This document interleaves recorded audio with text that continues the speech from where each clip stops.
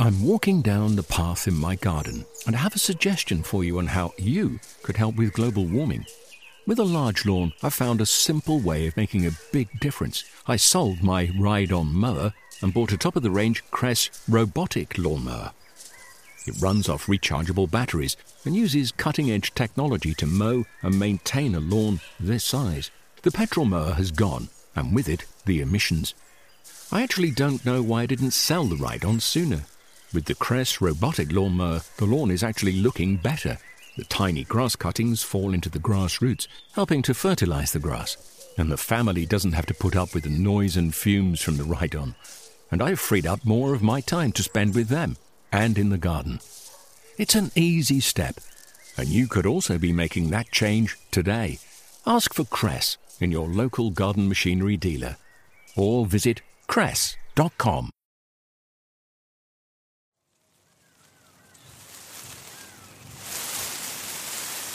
Dare I say it?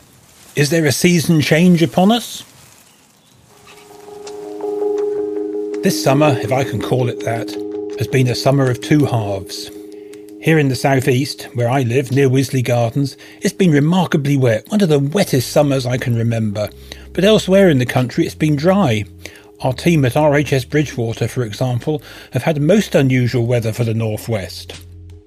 In my garden, some things have done really, really well, like runner beans and cauliflowers that just love a gorgeous bit of summer rain. On the other hand, things that love sunshine, like sweet corn and my bedding plants, have not done so well, and my potatoes and tomatoes have suffered from blight. But that's the way it is in gardening. Every year I start out and I think, this is going to be a typical southeastern summer, dry and hot, and sometimes it is and sometimes it isn't. So even the most well-intentioned gardeners are at the mercy of Mother Nature. Despite that, we're going to arm you with the knowledge and advice to have an autumn that'll make all your friends green with envy. We'll hear from RHS gardening advisors about how to propagate your favourite plants, how to deal with tomato blight, which seeds to sow now to ensure bursts of spring colour, and lots more besides. Let's get growing in this week's edition of Gardening with the RHS with me, Guy Barter. I always find it's good to start with a list.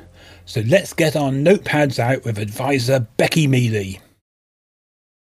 This time of year, things can be running a bit out of steam, and sometimes this is what affects the autumn colour. So sometimes when we have a really bad autumn and things are looking a bit brown and crispy rather than red and glorious and orange, this can be because we've had quite a stressful long summer.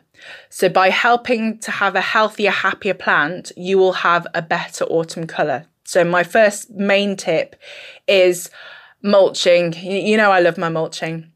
So mulching helps the plant manage its water better. So it retains the water when it rains and it helps it through the dry times. So always, for all your trees and shrubs really, you should mulch them, and that helps you give a nicer, brighter autumn colour from those healthier plants. Autumn is not just about trees and shrubs. It can be about flowers. There's some beautiful flowers that give you different texture, different colours that can light up the autumn colour too. Hydrangeas are great. They've been looking amazing all the way through the summer, but also I like how every day is different for a hydrangea in the autumn. My favourite is Hydrangea quercifolia. That has amazing deep red autumn leaf colour, but also you have a real big white flower as well to enjoy at the same time.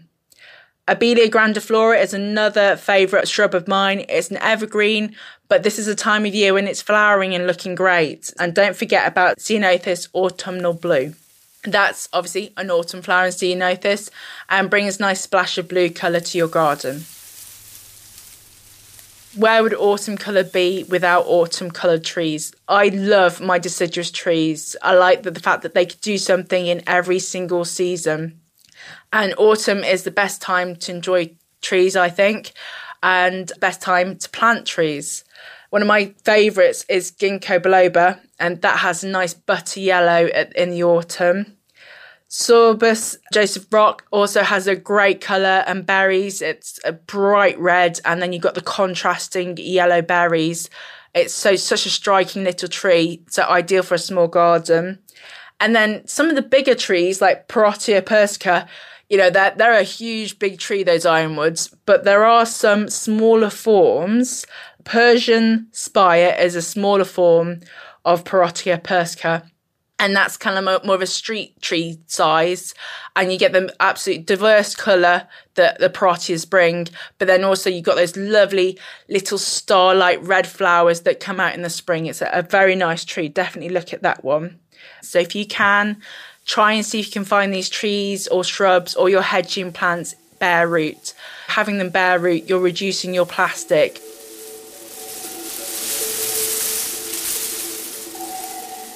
Autumn is a good time for checking your plants before they go to sleep for the winter. So it's kind of any diseased leaves, getting rid of it, and maybe just giving everything a good old check over.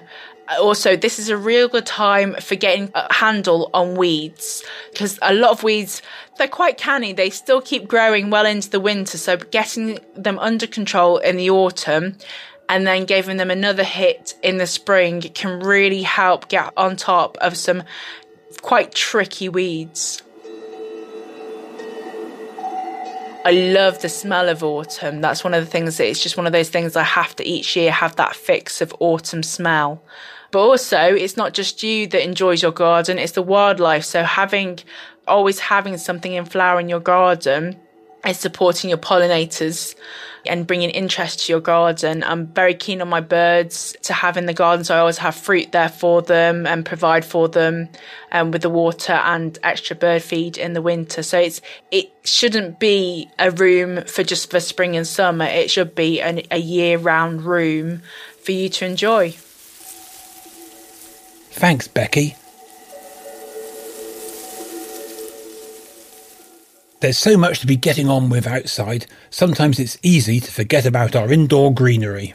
Houseplant lover and Wisley horticulturist Alex Young is here to make sure we don't forget with his guide to indoor plant propagation.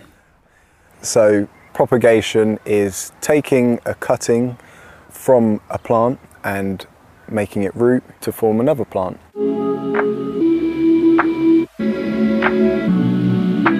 It has many different benefits for the plant and also for yourself because you've got more plants.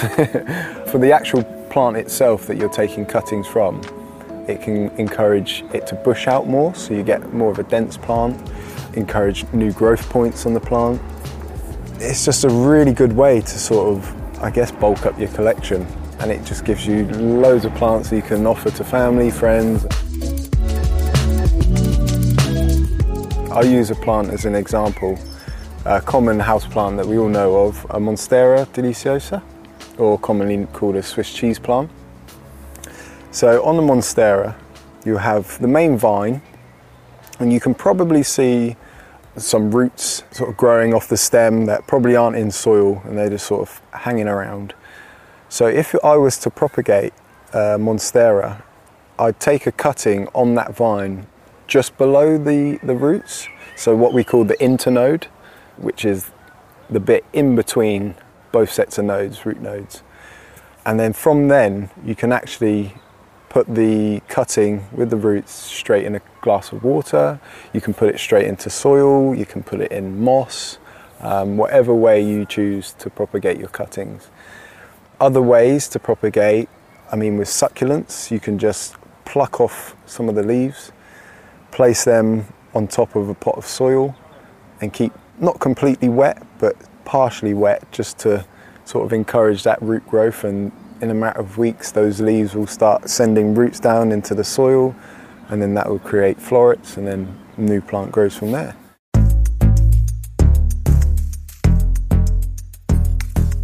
So a plant or a group of plants that I'm really interested in at the moment are jewel orchids. It says it in the name, jewel, like they are literal tiny little gems that have the most amazing foliage, like incredible. So one of my favourites is Macodes sanderiana, and it's got like a lovely sort of orange leaf edge with like a black centre, and it has almost like silver lightning bolt veins through it, and it's the most amazing thing. You can get them in all different types. So yeah, there's Macodis. There's one of the more common ones that you can find in most garden centres, which is Ludisia. Again, they are just absolutely incredible. I know I'm not doing it any justice how I'm explaining it, because I'm like thinking of them in my head and I'm like, yeah, they're so cool. But they are native to sort of Asian forests, where they'd be creeping along sort of the wet, humid ground. So you've got relatively low light, and because of where they're from, you'd have to up the humidity, so they're really good for like terrariums. Up that humidity so it grows well. When I first saw one, it was actually in my local garden centre again. I bought it there and then just because I was like, wow, what is this thing? And actually the first one that I bought, Ludisia discolor, which is like a velvety black leaf which has like red and white veins, I actually killed it at first, because at the start you just sort of dive in, you think, yeah, water it, loads of sunlight, but it just wasn't the case. So after I killed the first one, I just set out on a mission, and I was like, no, I'm not going to kill the next one. And then I've had my Ludisia now for about 4 years now, and it's really sort of bulking out, taking loads of cuttings from it, so if you want any cuttings, let me know. But they are honestly the cutest, beautifulest, amazingest things ever.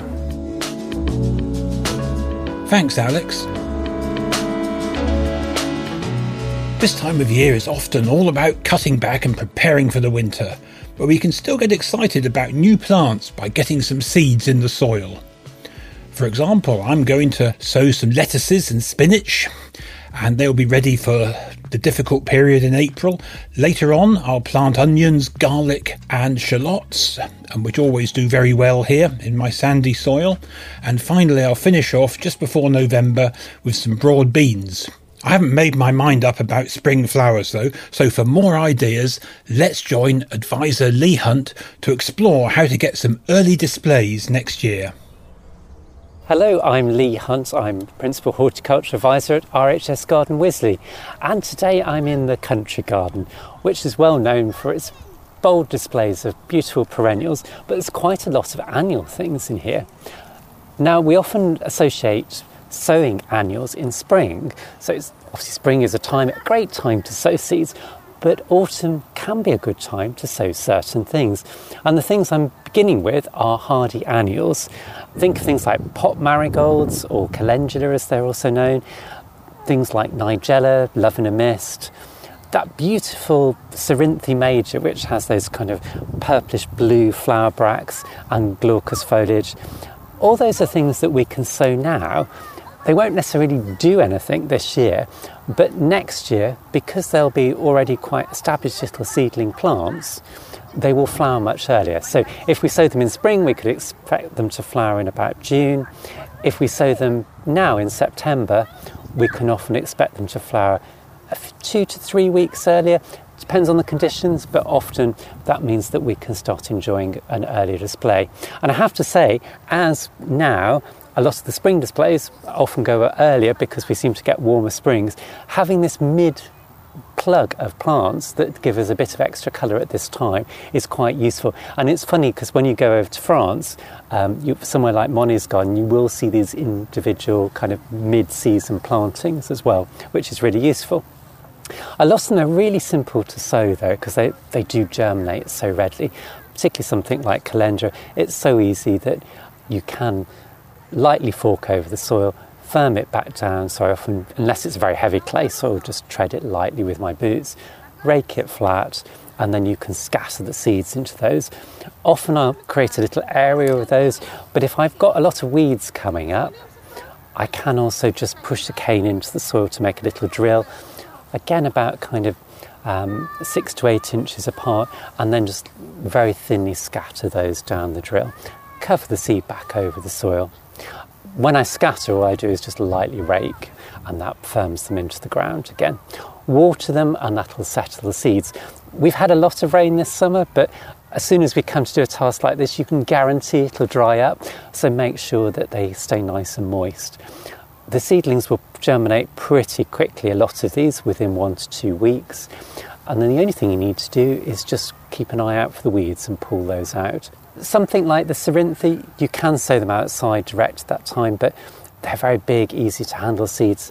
I'll often just put those in a seed pot, one that's usually shallow and wider, but you can use anything, and just germinate them in there and then transplant them out a few weeks later when they're big enough to handle. So that's hardy annuals. Another thing that's great to sow at this time of year, if you've tried a meadow this year, or indeed if you've got a meadow and the grass is growing just far too strongly and out-competing the wildflowers, once it's mown, if you really rake that ground and fluff up a little bit of soil at the base of the remaining grass, then you can sow yellow rattle. Yellow rattle is a parasitic plant, or a partial parasitic plant on grass, and that will sap some of the vigour from the grass. And we can often see when you have got yellow rattle established that where it grows, the grass is shorter, and where it doesn't grow, the grass is longer.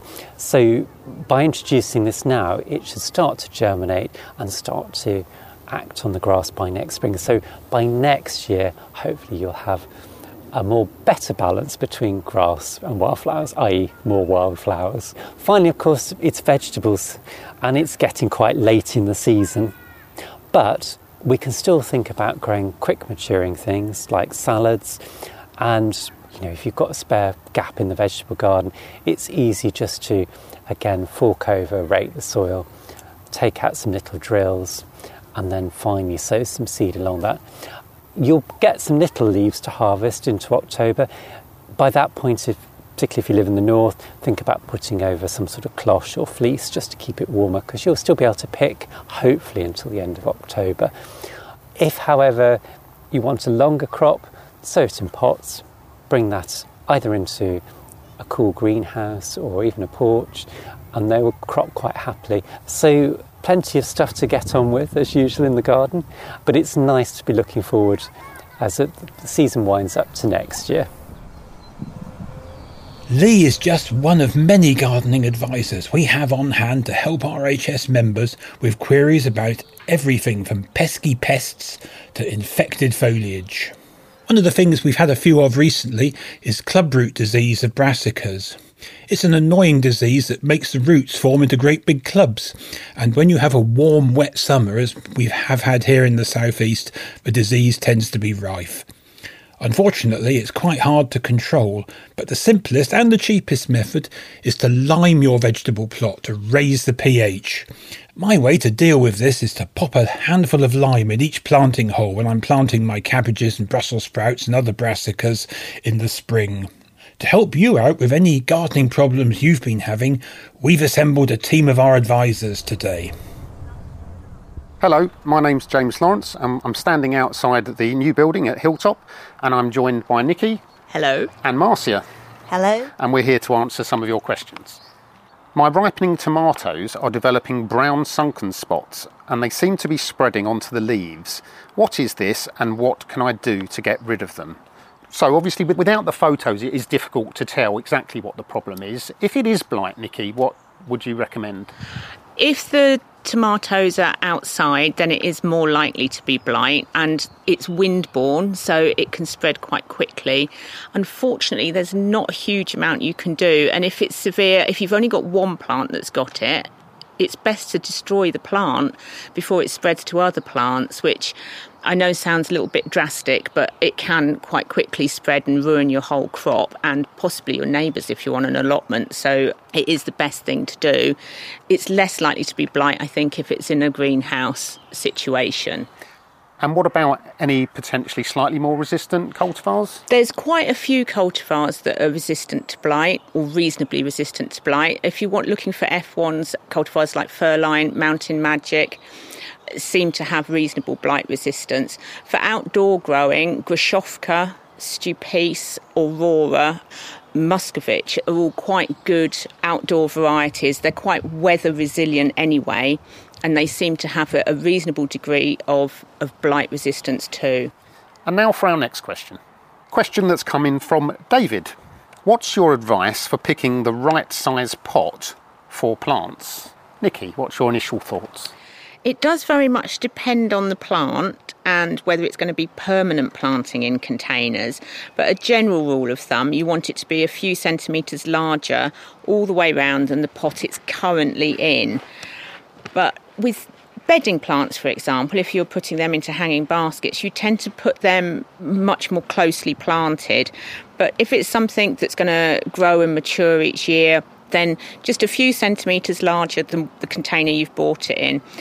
Mainly because if you put it in too large a pot, they tend to get overwatered because you've got a lot of compost there in comparison to the root zone that the plant has available to it. Yeah, so picking up from that point, I would say that, as Nikki says, not only is there a risk of overwatering in large pots, some plants will actually react by laying lots of roots. So their energy goes into root production to fill the pot. And as a result, the top growth, the flowers and the foliage can often suffer as a result. And then we get people sending in questions, why is this plant not doing so well?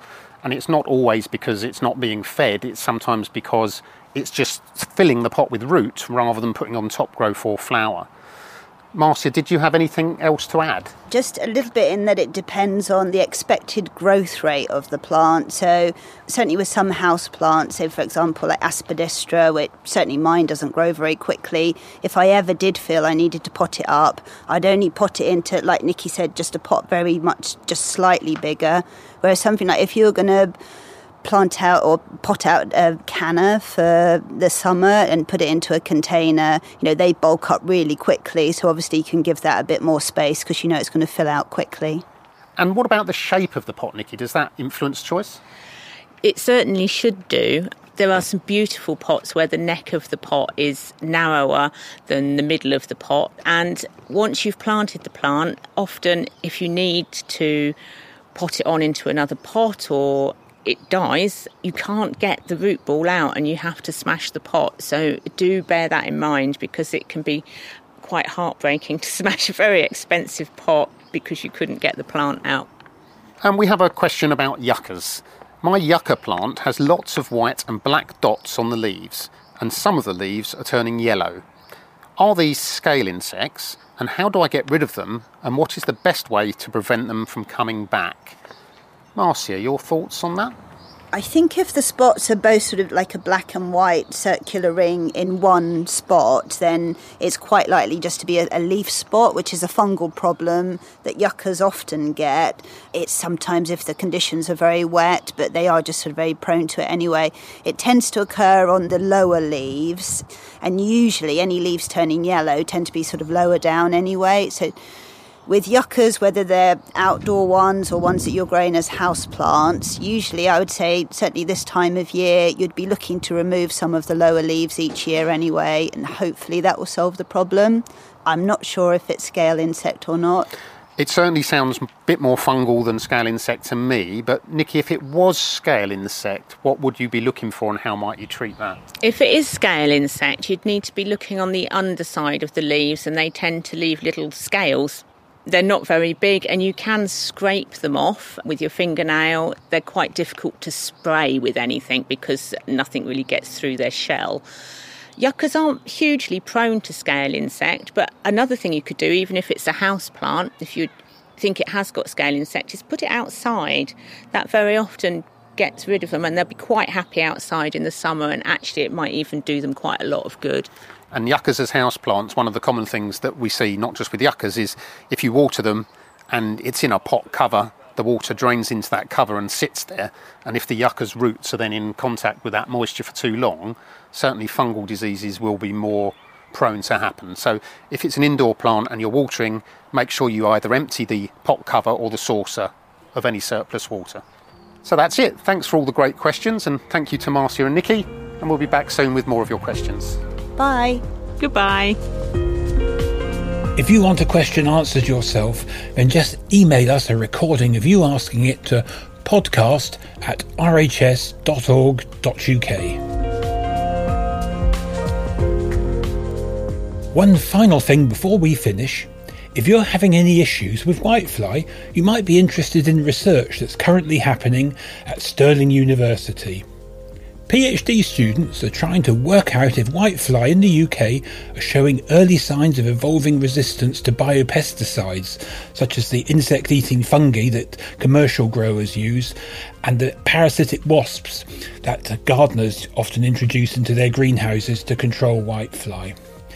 They're asking gardeners to fill in a questionnaire and post them leaves that have whitefly on. For all the essential details and addresses, take a look at the episode notes for this show. And that's it for today. Lots for me to be getting on with. I better get harvesting all those runner beans and making chutney.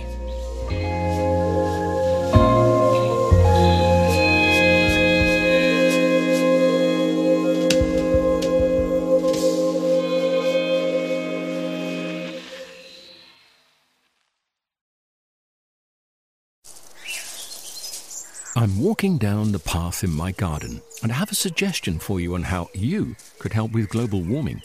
With a large lawn, I found a simple way of making a big difference. I sold my ride-on mower and bought a top-of-the-range Cress robotic lawnmower. It runs off rechargeable batteries and uses cutting-edge technology to mow and maintain a lawn this size. The petrol mower has gone, and with it, the emissions. I actually don't know why I didn't sell the ride-on sooner. With the Cress robotic lawnmower, the lawn is actually looking better. The tiny grass cuttings fall into the grass roots, helping to fertilize the grass.